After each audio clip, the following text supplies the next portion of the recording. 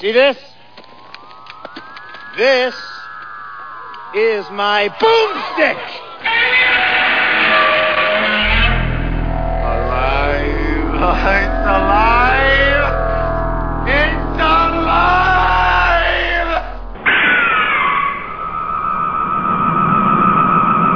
I got news for you, pal. You ain't leading but two things right now. Jack and shit. And Jack left town. All right. Welcome all you out there in podcast listener land. My name is Mao, and with me we have Dr. Morbius from Parts Unknown. So, yes, this is the all-new Saturday morning edition. Yeah. I talked a little bit about it on my other podcast, which is bunchofdorks.com. If you want to listen to a bunch of idiots talk dumbness, that's that thing. So go to bunchofdorks.com and listen. We have about 250 shows, or you can go on to iTunes, of course, for Slow Robot A Go-Go or Bunch of Dorks. Anyway, so I have recently become a night employee of where I worked. So now will sound probably a little bit fresher instead of we were doing it every Wednesday night after work, and so we might be more alert. I don't know. Maybe, or maybe not, because now we're on Saturdays or Sundays. Yeah, we're like in chill mode. I think I'm gonna do a Sunday. I'm leaning more towards Sunday brunchish next time. Yes, some pancakes, some bacon, relax a little bit. Some Jack Daniels. Yes, of course. That's always good. Some Jack and Coke and some stuff like that. No, that's my Saturday night, which would be why. Well, that can last all the way to Sunday morning, That's a good idea. Make it last. But probably it wouldn't be a good idea at all. Well, the movies might be more interesting. Yeah, they would, definitely. You might like them more, maybe. It's like, this is a great movie. You're you're not even watching a movie. You're just looking at a blank TV. Yeah, but it was great still. Yeah, right. I rarely get that drunk anymore. Maybe when I was a kid. Good for you. Yeah. And, but... Boy, I guess we'll start with of course, the devastating news. And we probably won't talk about this so much. The Batman. Yeah, the Batman thing. So we awoke yesterday to the stunning news that Batman was basically ruined. The Batman opening weekend was basically ruined by some clown who went in and shot the place up. Shot 71 people, killed 12 of them. Yeah. He's just It was again in Colorado. What the hell, man? I heard he was from California, and he went to school in Colorado, so he wasn't a native. But still, it was close to Columbine, apparently. This is kind of breaking news. So I haven't gotten a chance to go back to CNN. Whenever something bad happens, you just watch CNN and whatever. It's the same crap loop for 3 days. I don't know. Do you know if there's any more revelations about this? Who is this idiot? The only thing that I saw today was the police were going in his building because apparently he booby-trapped it, so they're making sure there's no more explosives in there. He was going for his PhD. He was going to be a neurosurgeon. So what? I think he snapped, man. I think something happened to him, and maybe the pressure got to him or something. I don't know. It looks like the dude just snapped. Apparently he had a bunch of Xanax, taking a bunch of Xanax or something. So I don't know what the hell. I thought that made you mellow. I don't know about drugs. Yeah, I don't either. Yeah, my drug of choice is beer, Ice House, and usually you don't take enough Ice House to really do anything. No, put on a Joker's mask and start shooting people. That doesn't usually happen. No, but everybody's trying to pin the blame on, this caused this, but the reality I think is it's just he did it.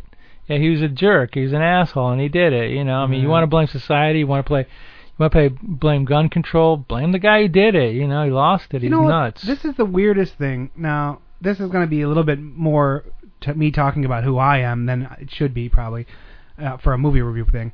Now, I grew up with guns. I got my first gun when I was 7 years old, and I've had them ever since, lots of them. I've worked at a gun shop. I competitive shot for a lot of years.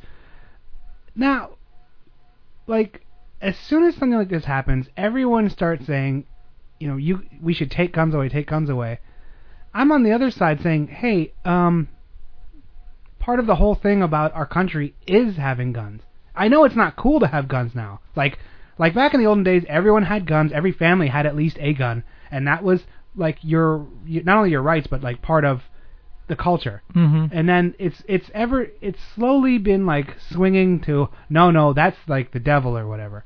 I've never shot anybody. I've never held my Right. gun towards somebody in anger or did anything bad with it. Like, I was taught like be safe, safety tips, and like I don't get it.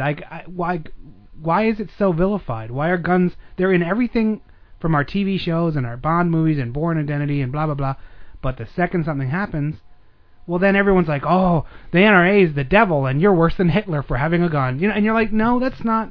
Because not everybody. Some people have an agenda, and it's real easy to blame.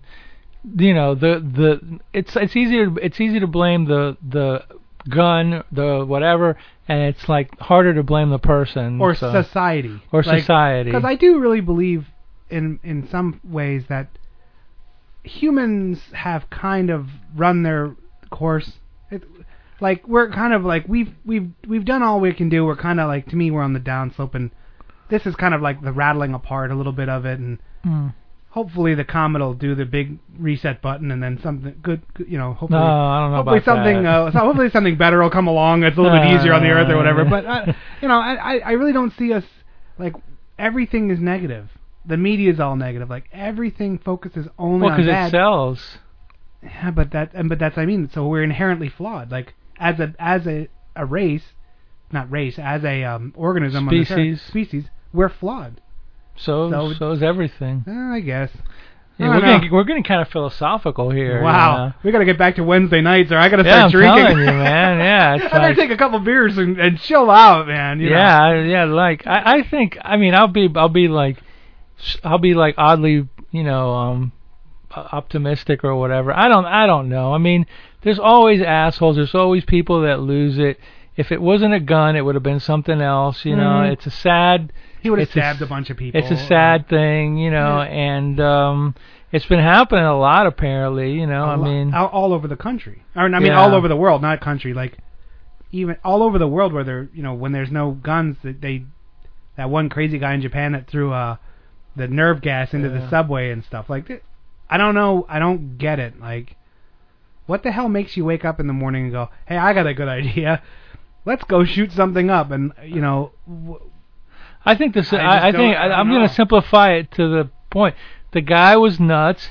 He was holding it in possibly for all these years, and he finally snapped. You know, I mean, somebody said one time the difference between a person in that is an insane asylum or a regular person is that the regular person might think some bad things, but he doesn't do it. But just when you get to that point when you actually do it, that's when you become when you've gone past into insanity. I guess you're right. Or you just don't you don't have any built-in mechanism to handle stuff. Like you know, like you just keep internalizing things until you kaboom.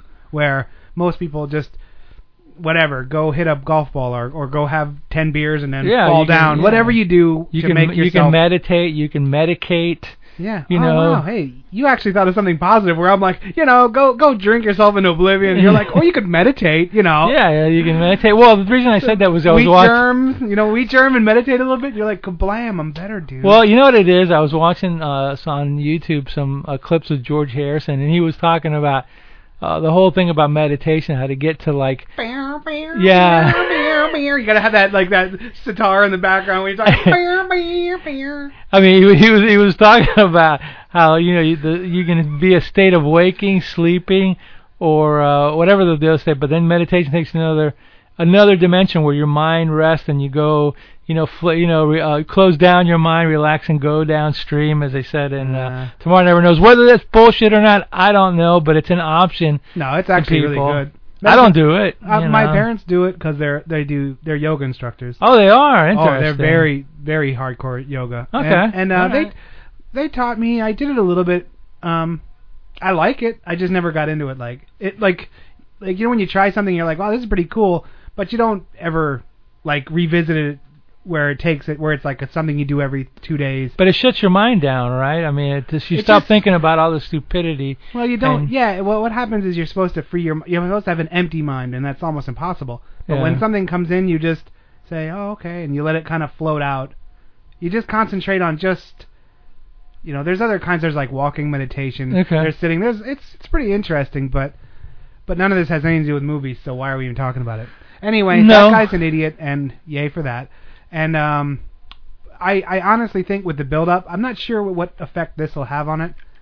but I kind of assumed that this Batman movie was going to gross $1 bajillion dollars. They're going to have to invent a number to tell you how much it makes this weekend. Yeah, I don't know. The ads and the build-up and the... Like, I've never seen like a... Well, I have seen like Avatar and stuff like that, but I mean, like, the build-up for this movie has just been insanity. Mm-hmm. You know? So I'm kind of curious to see what numbers it posts, because whatever record, it's going to break everything, you know. It's just one of those things where... I mean, I'm you know, obviously I'm a comic book fan doing the Two Dimension podcast and all that we didn't even give that plug. Well, I just did it right all now, right. sneaky, so, you know. Yeah, very nice. Yeah. All right. The comic book podcast with no direction. So that's Two Dimension blog. So Dr. Morbius from Parts Unknown also has other online concerns, and those are... yes, Two Dimension podcast. At 10 minutes and 48 seconds in, let's go ahead and give our bumper. We've got episode 34 out now, ladies and gentlemen, so be sure to listen. But damn, you're catching up to the Slow Robots. At any rate, I mean, I guess it's controversial to say, but I'm really sick of those Batman movies. I mean, there's been like 30 people playing Batman. I'm waiting for like Pee Wee Herman to play Batman, or that would be awesome. He comes up on that bike he had. Yeah, exactly. I'm waiting for him to do it or whatever, just so you full circle. I know he played Batmite in the cartoons, but maybe he can play Batman. So it's like, I know people that love these movies think they're, oh my god, it's so great, you know, it's so genius movies. But I just assume they come up with other characters to work with. So maybe, you know, maybe this is just a sign. Let's just retire the Bat for a while and come up with somebody else. They just keep redoing it. They did, and Spider-Man. I know that's bullshit. Why? This movie just came out 10 years ago, or maybe a little more. Why are you gonna reboot it or whatever they call it? I reboot it the fuck out of the theater. As far as I'm concerned, I won't go see that crap. I don't care anybody says how good it is. I'm just tired of reinventing the same characters. Come up with new characters, use new characters, have Spider-Man guest. You know, you got the Avengers where they took all these characters and made a new franchise out of it. Do that. Yeah. But really, you know, Batman, get Superman, get Flash, get Wonder Woman, Justice League of America. Do something like that. Yeah, because now they are doing another Superman. Yeah. Where they're going to reboot again. it. Where they're going to reinvent it again. And I don't know, man. From the houses of lame ideas, you know, all they're doing is protecting their franchises. They're making sure their franchises stay copyright, and that's Warner Brothers and Disney. So fuck you to both of you. You know, get some ideas, get some new people, make some new movies. I'm off my soapbox now. That's okay. All right, hey, you know, you know a lot more about it. I'm like really casual. I don't read comic books. I never did. Not besmirching them. I never did, you know.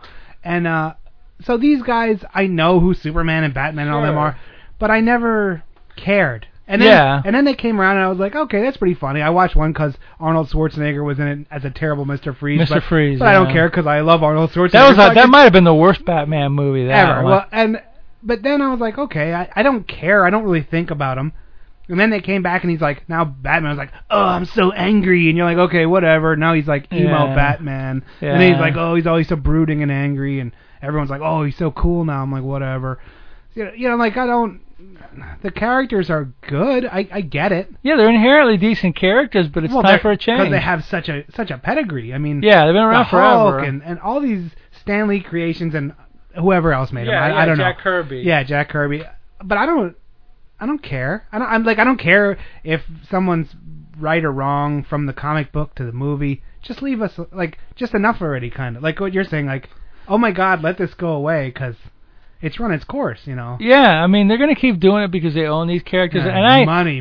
Yeah, oh money. God. Yeah, but and like you, since I'm more of a fanboy, I kind of like the integrity of the original character. And they keep changing everything. I mean, but they keep changing everything because they get some stupid screenwriter that says, oh, excuse me, I can't do this. The Hulk's got to be like 20 feet tall. I'm like, no, he doesn't. Give me a break. He was fine the way he does it. You don't have to change it. But at any rate, as long as you, the public, go see these movies and pay to see them 3 and 4 times in a row, they're going to keep making the same crap. So, so you only have for yourself to blame. I don't go see them, so I'm complaining.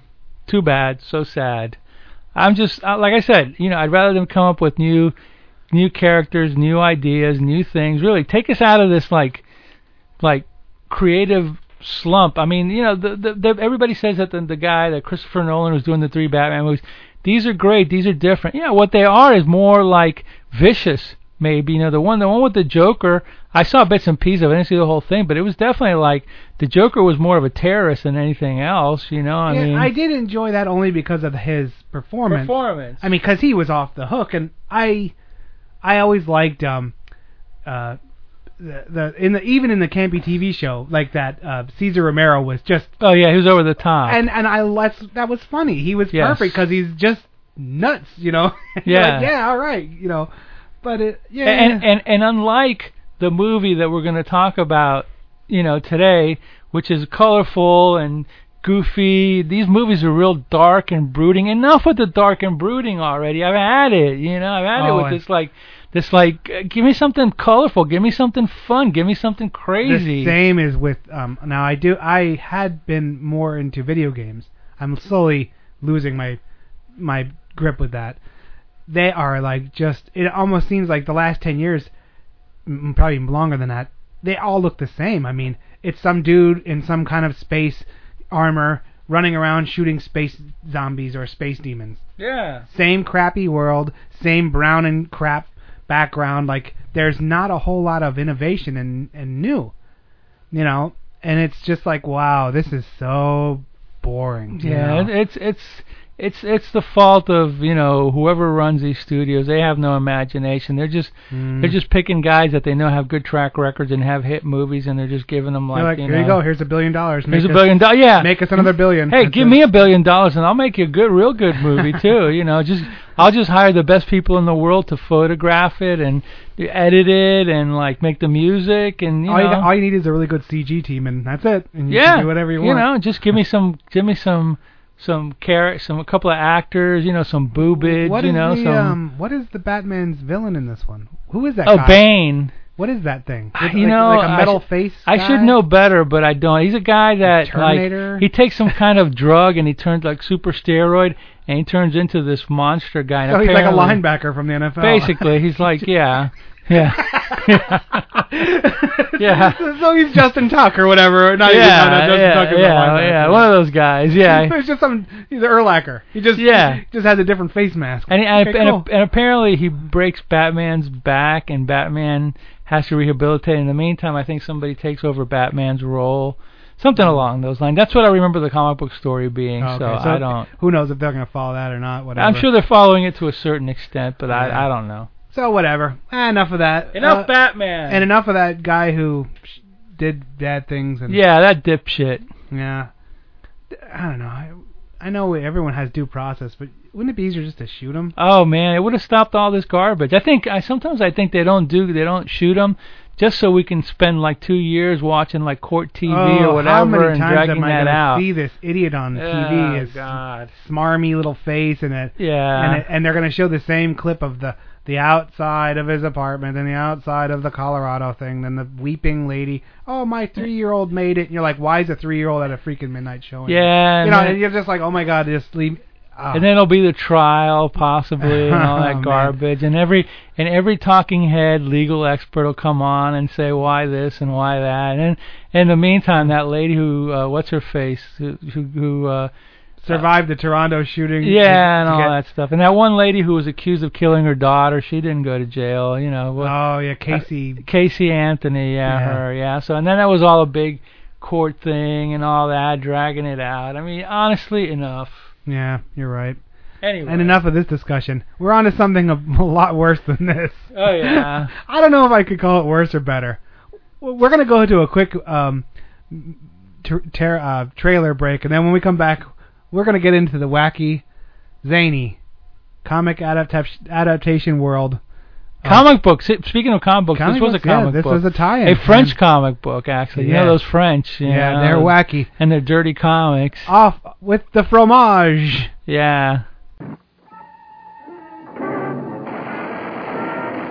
This war was hell, but he came back to face an enemy more deadly than he had ever met. An enemy who made a battlefield of the open road and a victim of the girl he loved.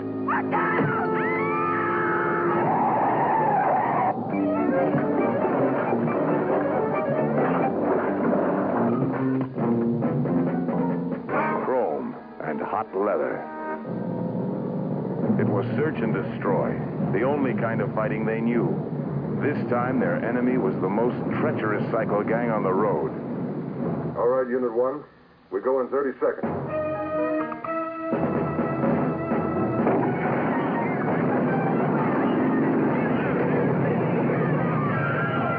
Chrome and hot leather. Rated GP. Oh my God! And we're back, and basically we're laughing because during the break we were looking up some of the fun facts on our friend IMDb for this week's show about all the ladies who turned down this role. Yes, and so basically the motorcycle trailer, and I have a second motorcycle movie trailer that I'm going to drop in later, serves as a dual purpose. Yeah, they're a tribute to the actress's brother. Yes, the actress's brother. Peter Fonda for his famous role in Sleazy Rider. Yes. Or Easy Rider. Easy Rider. Perhaps one of the best biker movies. Yeah, some people don't consider it a biker movie. A lot of people consider it a counterculture movie, but it's a biker movie in heart. You know, it's like a road movie, biker movie, drug movie. That's one that's I do like it. I don't know why I like it though. I watch it, and at the end you kind of go, wow, you know, and it's a kind of a powerful movie, but it's not, like, it kind of meanders along. It's not really in your face about anything. But when you think about the subtext of it, and you think about, like, you know, why am I watching a biker movie about some guys trying to do a drug score? And then you realize, no, this is just like almost kind of like American culture, American history, with it just saying freedom, you know? We're just trying to be free, and Jack all sorts of stupid shit. And Jack Nicholson is just going when he's drinking, being an alcoholic, and anyway, that's not what we're talking about. That was the movie that made Nicholson a star, I think. This movie. Before that, he was just doing like he did that Monkey's Head movie. He was doing like those Corman, like the Trips and Psych Out and all that stuff. He was in Little Shop of Horrors. That was in the 50s, yeah. And he was in, wasn't he Terror. in Hot Rod Gang? Or he was in one of those Hot Rod movies. Yeah. He was in The Terror. He was in So he was kind of... He was a Corman guy. Yeah. And then after that, he got the, whatchamacallit, the One Flew Over the Cuckoo's Nest. Right? That was like a few years after this. Yeah. So. Yeah, but this was the movie that made him... This was his breakout movie. As a matter of fact, I guess him and Hopper, Peter Fonda, you know, he got famous, but he never really did... Which Nicholson skyrocketed, and Hopper became like a raging drug addict. So his career kind of like, you know, went downhill for a while till he kicked the junk. Yeah, stopped chasing the dragon or whatever it is. Nice. Once he stopped chasing the dragon, he was all right again. Yeah, he got better, I think. And it took him about 12 years, but yeah. There was a South Park episode where they were doing like the game. All he did for the game was they showed a dragon. He was like, "Come on, you can catch me!" And like there was an arm on the screen, and it just kept on jabbing heroin into your arm. And he was like, "Come on, you can catch me!" And then like stands there, was like, I can get it, man. I can get it. Like after a couple of days, he was like all strung out on. It was so bad. I never seen that. It was hilarious. It was so funny. Is that show still on? Are they still make new ones? Yeah, they're just cranking them out, dude. Oh my god. Anyway, there's a documentary about them. It's like 6 days to air. Really? And it's a documentary about how incredibly hard it is to work on that show, because they're literally. Like something will happen in the news, like this Batman thing. This will be on air in next show. Oh my god! Next week will be that, and that's how. That's how crazy and intense the show is. They keep their editors, even on off season. They keep them on payroll, so really? They don't go in because they know they're tested. They can get through the wars, you know. So it's interesting. I haven't seen it, but I've heard a lot about it. I can't wait.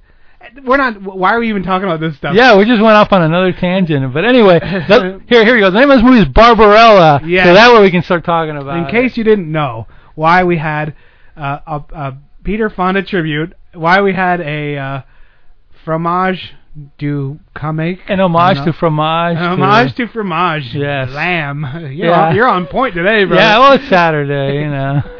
We're talking about the one, the only Barbarella. That's right. The movie that Jane Fonda is probably embarrassed that she made. Yeah. This is one. We're not gonna even do like a synopsis kind of thing. I think we're gonna touch on a few things, but mostly we're gonna just talk about this movie this week. I think it would be painful to go scene by scene and to talk about it, just because this is one of those movies you just kind of sit back and let happen. It's visual. It's visual. It's very trippy. I thought this was a 70s movie. I don't know why I had that impression. Like, to me, it reeked of like 71 or 72, but turns out it's a 68. 68 when it came out.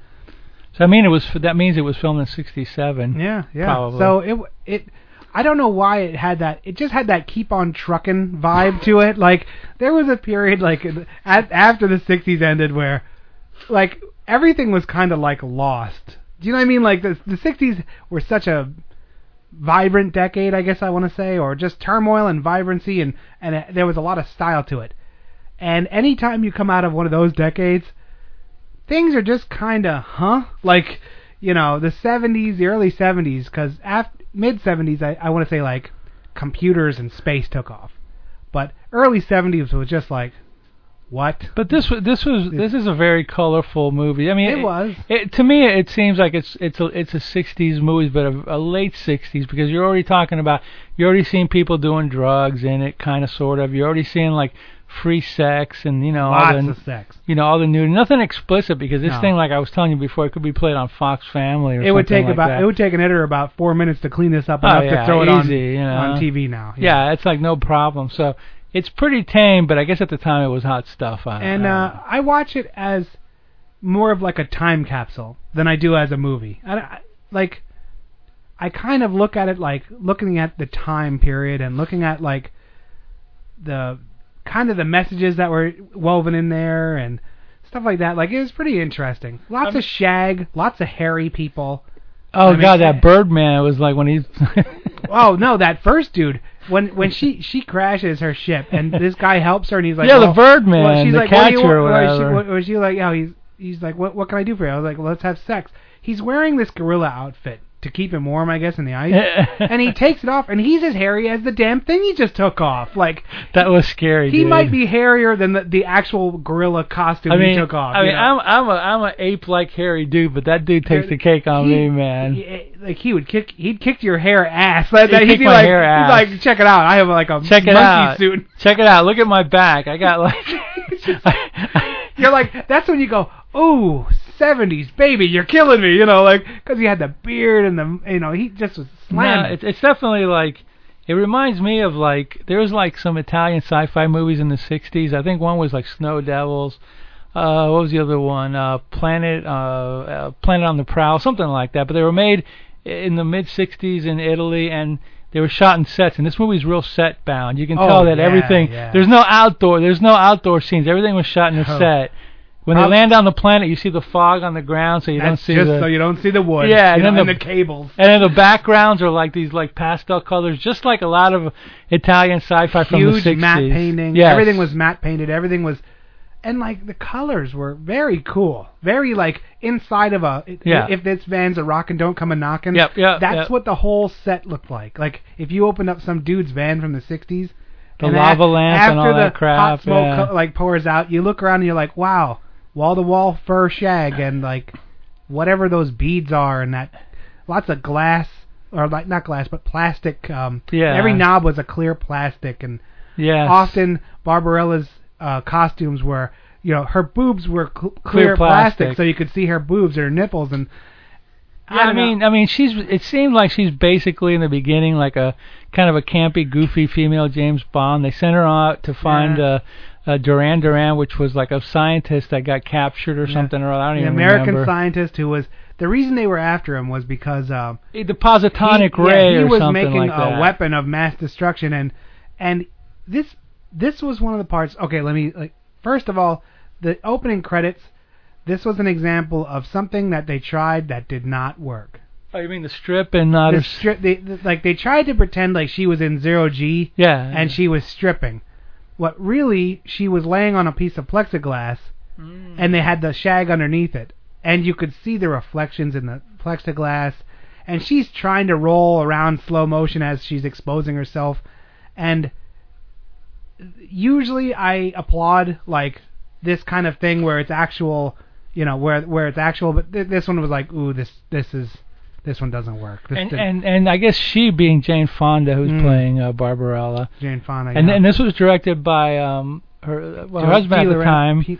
Directed by her husband. Oh. De Laurentiis produced it. Roger Vadim, who was the guy who discovered Brigitte Bardot in the 60s. He's the guy who did "And God Created Woman." So he was really into like discovering these females, young vulnerable actresses. And this is really the movie that made what's her face? So we wanted to say Hanoi Jane. Yeah, no. Go ahead and say it, dude. Jane Fonda.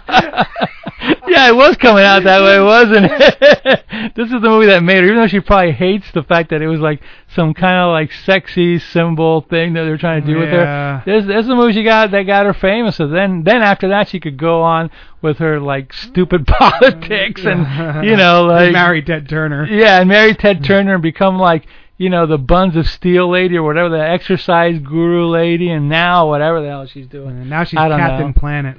Yeah, Captain Planet or whatever. But this was like when she was like somewhat hot. Okay, she was pretty good. She was very sexy. Yeah, yeah. And this is filled with, now from the time period, because the dudes are hairy, and this is not like, I know metrosexuals and manscaping is cool now.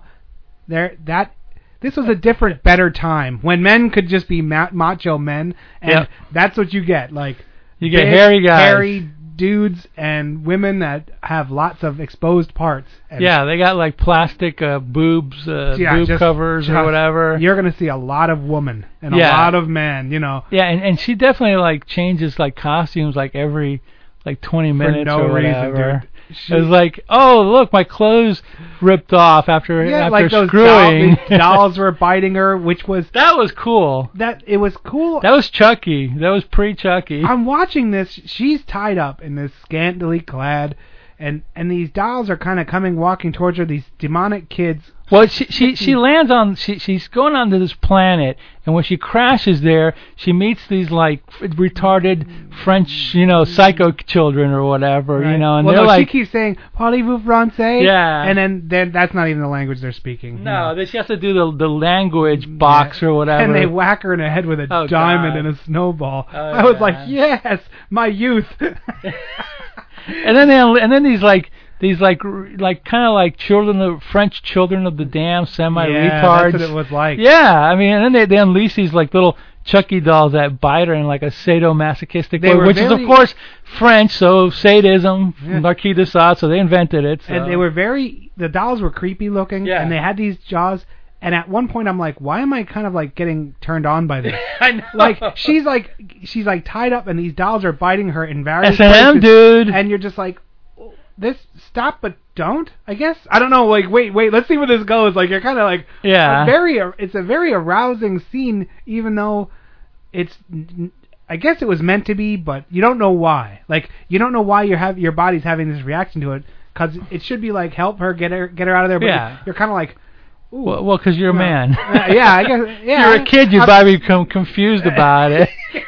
Mom, I want one of these evil dolls. Shut up, kid. Shut up. When you're a guy, you're like, hey, these evil dolls are kind of cool. Hey, all right, we're gonna get one of these. Exactly. We're gonna get a tied up Jane Fonda and some weird dolls to stick on her. Yeah, right. See where this goes. No, but and that's like that's the stripping, and then the ruler of the earth comes on and he's like, oh, you got to go stop this Dr. Duran Duran. Of it were the group. That's where the group got its name. Yeah. But and he's like, and this was one of those parts that I thought was very interesting, because they were kind of writing it like we had evolved as a species. Right. Where they're like, she's like, what do you mean? Why would they even have that? And he's like, well, for war. And she's like, what's like? She didn't say what's war, but she's like, what are you, like a barbarian naked with a stick? And that was well written. That was one part where I was like, that's a hope that I think was very prevalent in the 60s, that a hope that we would get our common sense. And but then brooding Batman came along. He's like, we're gonna fight everyone, But then it was in a sense it was like yeah, we're beyond that. We're peace and love, but they also got the stupid like sex pills. Like before in that other movie, Wonder Woman, we had the sex, the brain sex. Now in the future, you don't really do it. You have sex pills, and then you just touch hands and you like your hair fries or something. I'm on board with the no weapons. Like if we were like there was none of that, that'd be cool. But why do you always got to take away sex? Like, why is the future pills, food, and no sex? What's the deal with that? I don't know, man. That's what I don't like about it. Come on, scientists, get on board. You can get rid of weapons and leave screwing alone. Yeah, leave the sex and the food alone. We're good with that. Just get rid of the nuclear things and the crazy people. Yeah. But yeah, that's definitely like the 60s thing. And then the revolutionary dude, that's another thing. That was funny. Yeah. Oh my God, there was one part where there's like lots of wackiness. These scenes in this movie, they are scattered and you just kind of watch it. That's why we're not really doing scene by scene. Yeah, I mean, and then she meets the angel. Yeah. And then the angel who's going to take her to where where Duran Duran. He's lost his will to fly until she screws him. Limp. She screws him. He's got limp wings. Then she wakes up singing, and he's like up in the air going la la la, like swinging, like flying along. Total silliness. So if you Total fluff. If you ever need to fly somewhere with an angel, just have sex with them, and they'll probably just drop you off wherever you need to go. Yeah, he after he got some boy, he was like, hey, I'll take you wherever, Yeah, and then so she through some mishaps she gets tortured, and then the revolution saves her. This scene was very funny. The way the guy was trying to be so cool and coy, and nothing worked. Like he would try and do like a secret door to a tunnel, and the lever broke and it wouldn't work. And then like every guy that came in would try to go to the door, and he would like to go the door.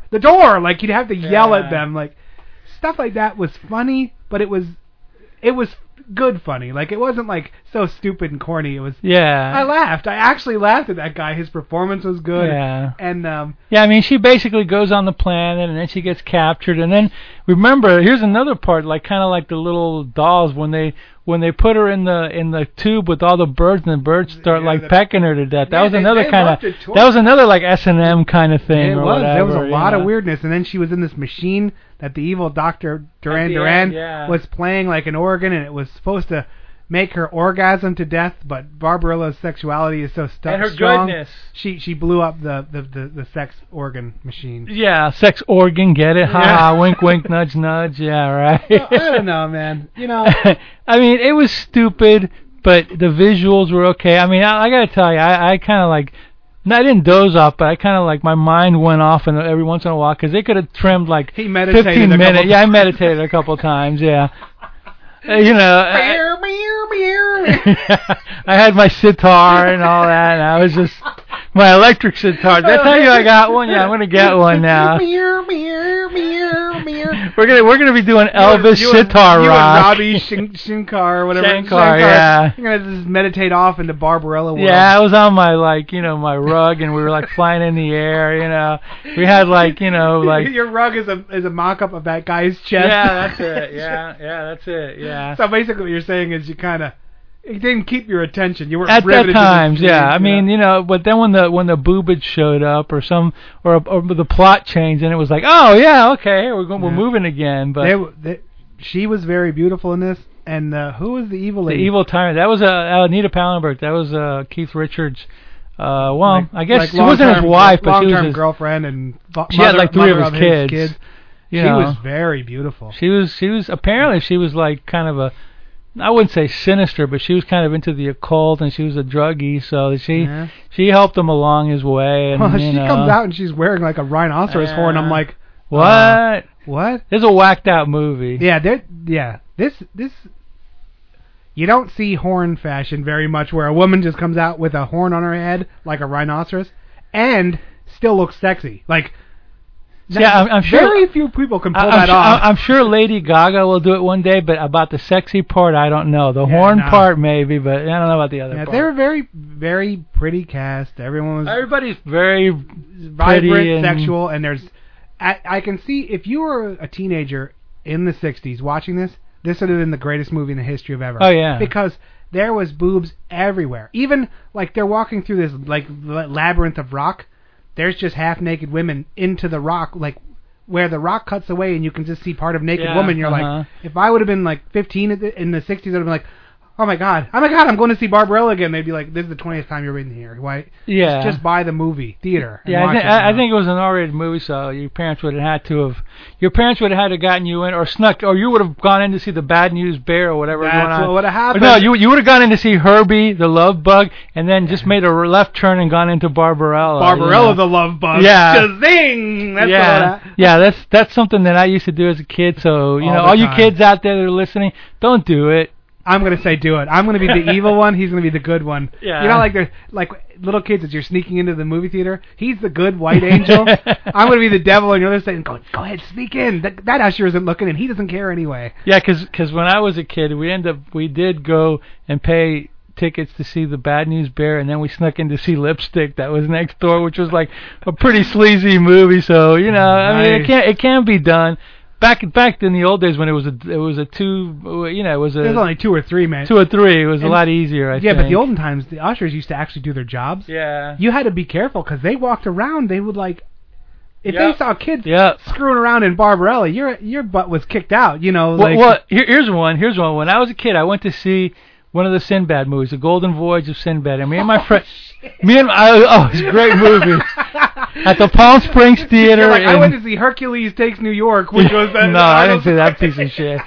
It was at the Palm Springs Theater in Hialeah, for any of you that know that area. Anyway, so we go to see the movie. We got in late, like 5 minutes late. So we see the whole movie, but we're going, my friend, hey man, we're going to watch the first 5 minutes or 10 minutes or whatever. Usher kicks us out, and I go, why? I go, I didn't see the first 5 minutes, and the dick usher goes like, you got to get out. And I was like, fine. So I go to my friend, let's go into the bathroom and hide out till the next showing. So we go in there, and that son of a bitch usher walks in there and he goes like, okay, the next showing's coming up. I want everybody out of here. I went, really? I go to my friend, get in the stall, lower the seat down, and put your feet on there, and pretend like there's nobody in here. I swear to God, we did that. We stood there, and we looked at the little crack in the stall, and that son of a bitch went back in there again to make sure we weren't in there. I went, really? So, like, after the third time, I said to my friend, let's go back in the theater now. We went back in the theater and saw the first 10 minutes plus another half hour, so F you to that jackass at the Palm Springs Theater. And probably on his deathbed, he was like, I should have caught those kids. Those bastards. If it weren't for those meddling kids, I would have got I would have got a promotion. I would have been head usher. I would have been like Coca-Cola dispenser or something. I wouldn't have been like the bathroom relegated to the bathroom patrol or whatever. Wow. Yes, you're going to be patrolling you're going to be trolling the toilets. Dr. Morbius from Parts Unknown, destroying lives. Yes, exactly. And enjoying it. Nice. That's just great, man. Never. So anyway, we're not gonna hit an hour on this one unless we just start talking about other stuff. So what else did Dealer Renta? What's he famous for? Conan, okay. He did the Flash Gordon remake in 1980. Did he? Yes. That's you could tell. I was watching that and I was like, this is very Flash Gordon-ish. Like if anyone's ever seen that with the Queen and the Flash and all that stuff, you're like, wow. Yeah, he did that. He did nice. He did a lot of other movies. I know he produced Orca, the killer whale. He's a very famous producer. I can't think of all that. Did he do any of those like that remember like the Escape 2000 or you remember those like did. Those you know what I'm talking about, like that there was a lot of Italian movies that were like the destruction of the world and everything was crumbling. Yeah. There must have been a city in Italy that was like a real city that was mostly dilapidated. Well, Greece. Yeah, they had the volcano that erupted back then. And it destroyed. Well, this is like, it looked like New York, but it obviously wasn't. Oh no, we're talking about in the real movie. Yeah, okay. in the movie, and so they used that prop like. Oh, I know exactly what you're talking about. They reused the film stock like a scene. Yeah. Like in those Corman movies, there's this one shot where the house burns down in House of Usher, and they use it like in 10 movies at the end. They stopped and filmed an actual house. They were just like, by luck, and they were like, use it, De Laurentiis was very famous. I can't think of that many more movies that he did, but I know, like I said, I know he did Orca. I know he did Flash Gordon. I'm not sure if he did a lot of stuff, international co-productions or whatever. And I know that his granddaughter, I think it is, she does like some cooking show on the Food Network. His name is, I can't think of her name, but her last name is De Laurentiis, so you're thinking, wow, I wonder if she's related to him or not. But she's definitely, she is, and she's pretty hot looking actually, and De Laurentiis, I'm not sure if he's not even on this thing. I can't even find him on here. Go to the top. Oh, here it is, produced by. Yeah, producer. Yeah, you're going to see a lot of movies on there, actually. And, yeah, there it is right there. Scroll down a little bit. Who let's see, Red Dragon, Hannibal, Army of Darkness. That's where I know him from. Oh, did he produce all those? Yeah. Wow, Dune, definitely. Yeah, definitely Dune. Wow, I knew Army of Darkness. That's why I knew his name.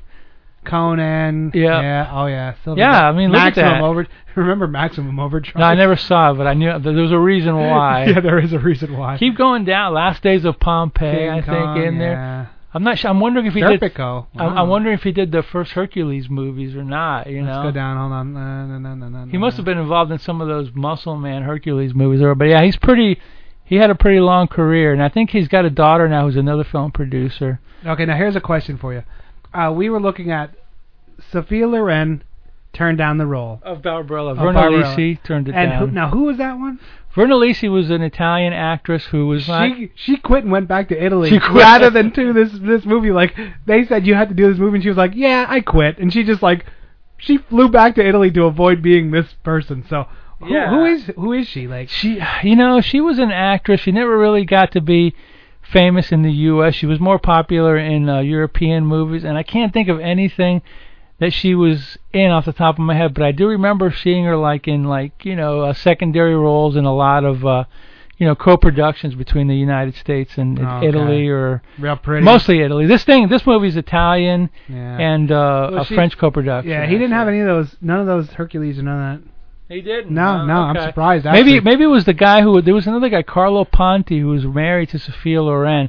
I think he was involved with some of those, maybe, and wow. He might have been involved with Sergio Leone, who did the westerns. I'm not 100% sure, but yeah. Dude.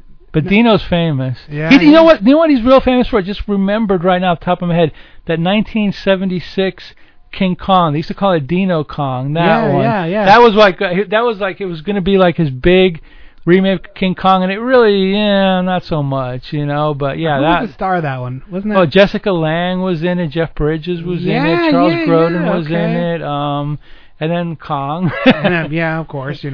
On the and the ironic, sad part, tragic part was in all the posters and all that.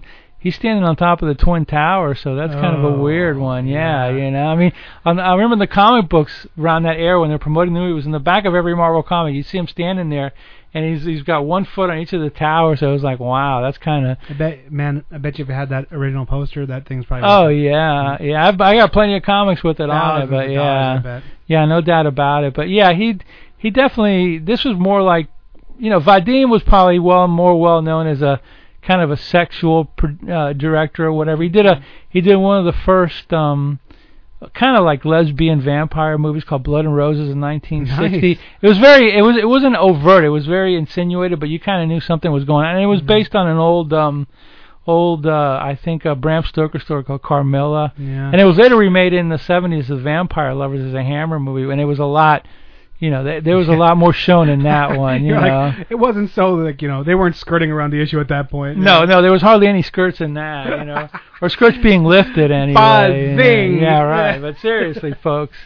Yeah. So yeah, definitely like Barbarella's kind of like if you want to see a movie that's there's a couple of movies like this. There's one called Danger Diabolik, which stars. Yeah. Which stars the angel John Philip Law, and it's a comic book movie also. And it was directed.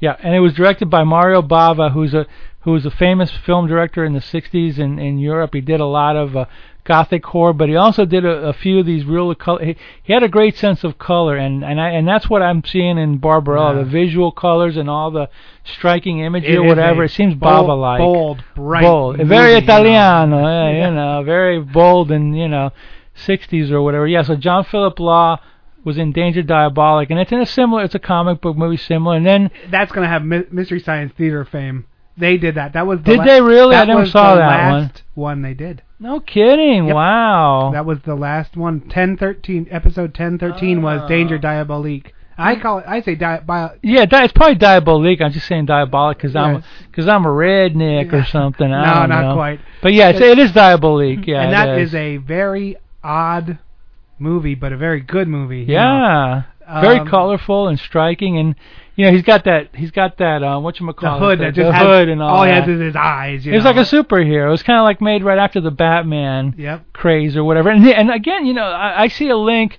in a weird way between the Batman TV show and the Barbarella movie, and the campiness, the colorfulness, of course, and the real, like, I see more 60s than 70s, but that's because, like, I guess I remember it like being at the time or whatever. Right. And that, like me saying it was 70s, that wasn't a knock against it. No, that was just because you remember it later on or whatever, and it felt like it was at the same time frame. And to me, late 60s, early 70s was a blur of cultural, there was no direction or that, so of course it had that. Yeah, I mean, and this movie is like a comic book movie. It has the colors of Batman. It's sexy because the actual comic book that came out was sexy. I would recommend it. I didn't. It's worth watching. I gotta tell you, the one time I watched it, I actually turned it off. I was like, I've had it with this, and that had me worried to watch it again, because the last time I tried to watch it, I didn't care for it. And maybe I was just in a bad mood, or maybe it was just in a different time in my life. I don't understand why. I was like, And I turned it off, and I was just like, screw this movie, And then now I watched it this time, and I actually had a fun time with it. I wasn't so critical of it. I just kind of watched it as just a thing. I wasn't. Well, when you're going to talk about it, you watch it more like intently, I think, maybe. Different, and you're thinking about stuff. And you're thinking about it. Yeah. And it's kind of a weird process, because usually, sometimes when I watch a movie, like, I'll zone out, like I said before. And even though I did zone out on this one, I do watch it a lot more intently, because I'm going to talk about it than I would if I'm just watching it for fun. In a theater, you probably watch the movie more intently too, because you're there. But at home, it's like the phone rings, somebody's calling. You're making something to eat. You're making something to eat, whatever. So life is going on. Life is going on. So you kind of like maybe float in and out of it.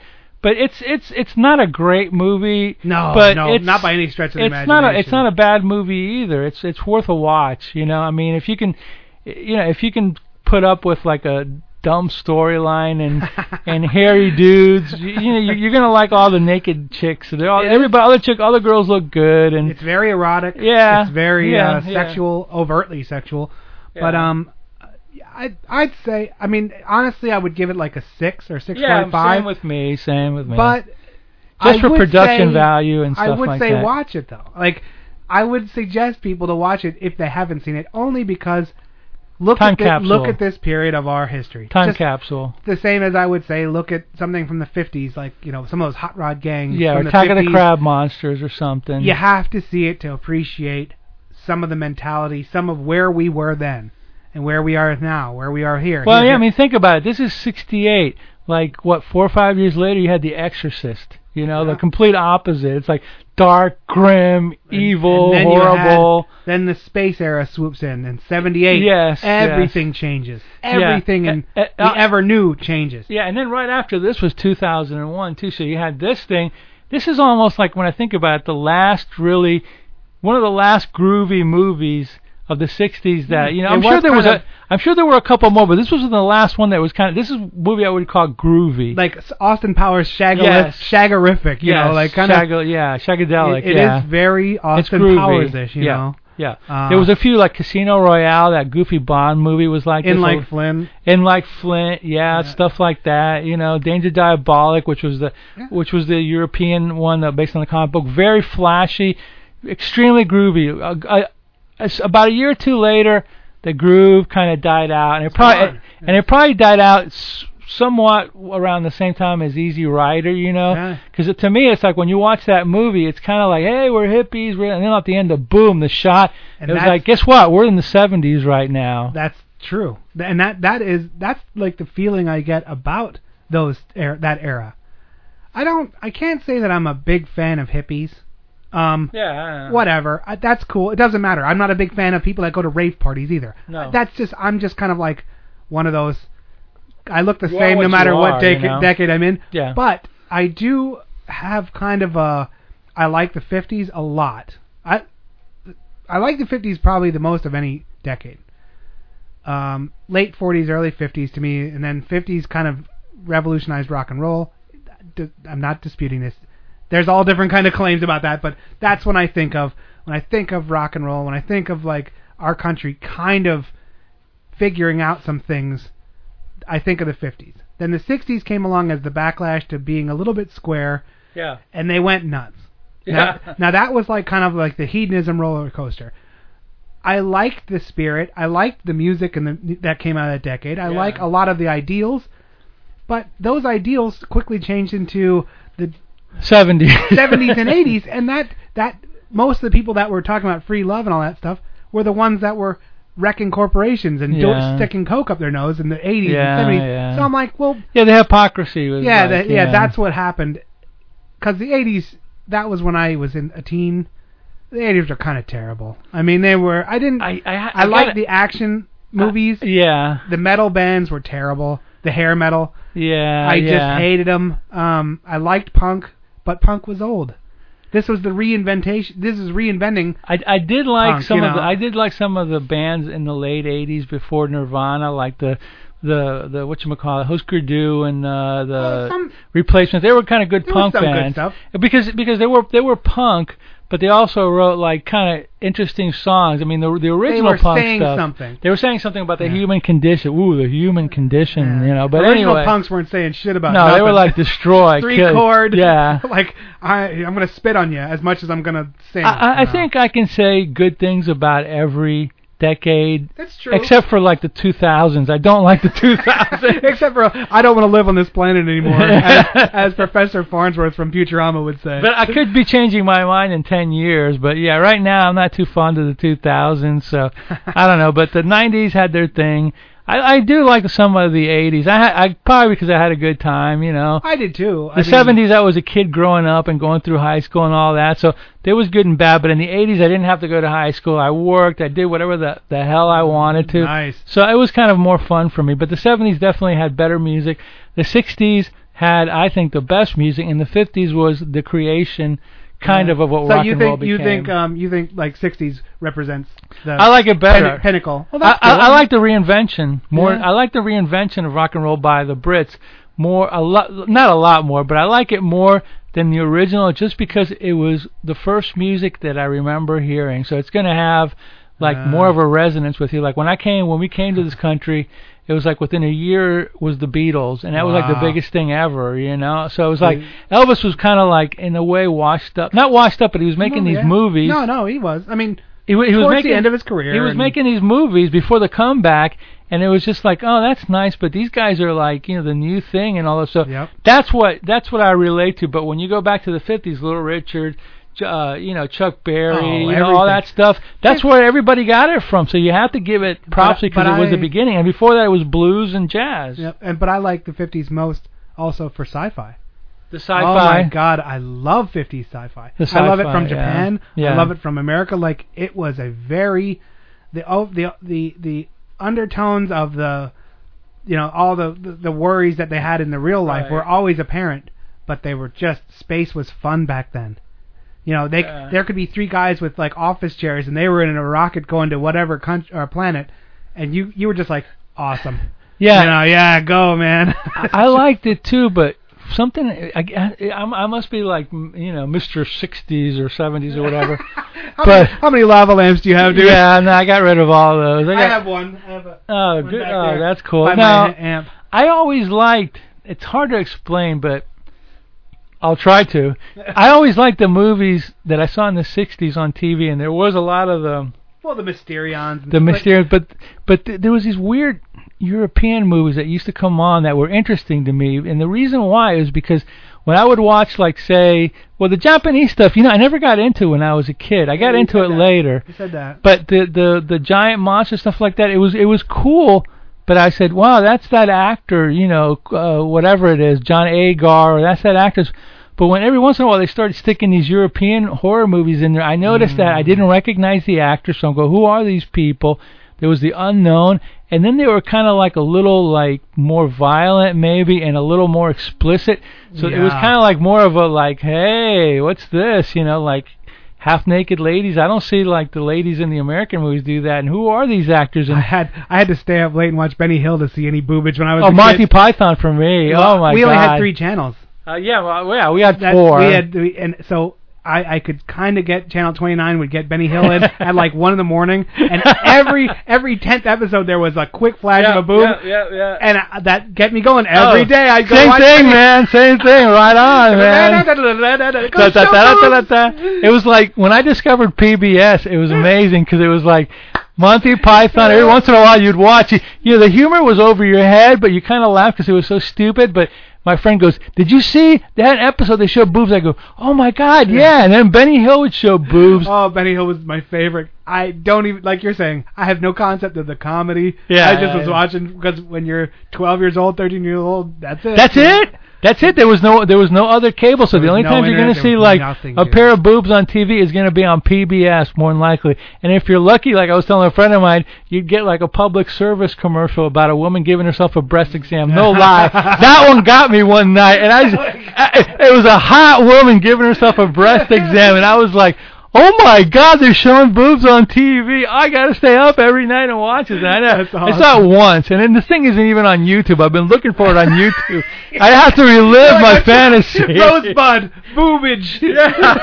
Yeah, I'm telling you, it wasn't like my parents. I hadn't seen it before because my parents used to take me to all the movies because they didn't want to leave me alone. I remember seeing Dirty Harry in 1970. There was like bare boobs, you know, downstairs, the whole 9 yards. But on TV, it was like that's a forbidden fruit. Yeah, that's they've invaded my house now. I didn't have to go there. They're here now. So it's like, you kids with your wacky internet and iPads, you have no concept, no clue of the search for boobage when you were a kid before the internet, it'd be like digging through your dad's stash to see if you can find some Playboys, a public service commercial at night, Monty Python or Benny Hill. That was it. Yeah. Of all my dad's vices, he never had any of that stuff around. Damn. No, he was, never. Nothing. None of that was in my house. My dad had 5 Playboys. I've been able to track them down as the years went on. I have them now. They were the 5 crucial Playboys of my life. You're like, these are the 5 crystals, and once they're aligned, I became a man. But one of the things that, for some reason, for me, my film youth was 50s sci-fi, and then there was it went right to the kung fu. Like the 70s kung fu. There was nothing in between those in my youth. Like it literally was like, I love these sci-fi movies. Oh look, there's a guy that can punch through ice. I love these movies, and I just watched them forever. From one to another. That was it. And then I didn't progress until after college. Just, those are the only 2 movies I ever kinds of movies I watched. Oh my God! No, my parents would drag me to, and now I thank them for it. But at the time, all I wanted to see was horror movies. So it was like, do we have to see Dirty Harry? Do we really have to say these Burt Reynolds movies? Do we have to see all this stuff? Really? We did go see stuff. We used to go to the drive-in a lot. Yeah. We'd see Smokey and the Band and that kind of stuff. I was a crazy Dukes of Hazzard kid when I was a young kid. So they knew anything with cars, and I used to love those Hooper. Yeah, Hooper, right? Cannonball Run and all that stuff. And all those movies. Smokey and the Bandit with the Trans Am. I knew a kid that had that Trans Am. It was like just riding in that car, he would be like, with the eagle on the front. It was like, okay. So great. They're so cheesy, but I love them. It's America, man. Again, another time capsule. Oh yeah, if I could find one. I would drive that black with the gold pinstripes and all that. God, I'd be like, I would actually burn out every time I left my house. I'd be like, yeah. This dude used to like to. We would ride around. He goes, oh, watch this. I got these Positronic wheels. Let me hit the ditch. He would hit like a ditch of water, and it would the car would do the shake or whatever. And he had the T-tops on the top that you took them off or whatever. Yeah, dude. If I had that car, I literally would burn out every time I'd leave my house. There'd be like a thick strip of rubber right up the road every time because I would just do it. And I would have that Burt Reynolds black hat, and I would just I would just scream. And I would probably have the Dukes of Hazzard horn in there. I'd burn out, and they'd be like, "Oh my God, can we get this guy out of here?" Yeah, right. So anyway, those were the days. Enough of this. Now, So we both gave Barbarella 6.5 in that range. Same thing. Go see it. Don't expect much, and you'll have a good time. Now, you might be thinking, I think I heard Mao say that there was two purposes for having that Leather and Angels, but the next trailer that I'm dropping in here, which is Hell's Angels. Yeah, what could that be? Could there be something coming up, a special show again? See, dual purposes. Let's see, motorcycles, Easy Rider. Yeah. I bet you they're going to do a versus. Yeah! That's right. Next week on Slow Robot A Go-Go, Mao and Dr. Morbius from Parts Unknown will throw down to see who can find the worst ever motorcycle movie. Biker, baby! Bikers, woo! Bad bikers, you got it. The Black Six might be riding in. Could it be werewolves on wheels? It could be. Who knows? Wait and see. It's not going to be Easy Rider, I'll tell you that much. No. It's not going to be Easy Rider. It's not going to be Hell's Angels on wheels. It's not going to be the first Billy Chad called Born Loser, but it's going to be worse. And you're going to like it. I guarantee. I guarantee or your money back. Just return the unused portion. That's right, boys. And girls. And whoever the hell's listening to this show. Girls. Yes. It's a girl. It's all the girls listening to this. Yeah. All the ladies. This show is for the ladies, by the way. Cricket sound. Tumbleweed comes through the studio. Yeah. Anyway. All right. Well, thanks for listening. Next week will be a versus. And it will be in the genre of biker films. Biker, baby. Yes. So no holds barred. Thanks for listening. I'm Mao, and we have Dr. Morbius from Parts Unknown. And we'll see you next week. Warning! The Hells Angels are coming.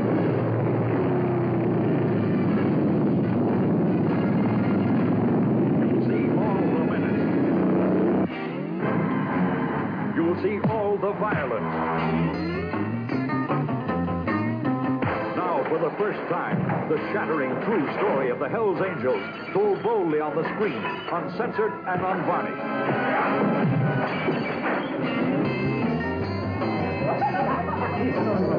You'll see all the way out parties. I got something for you.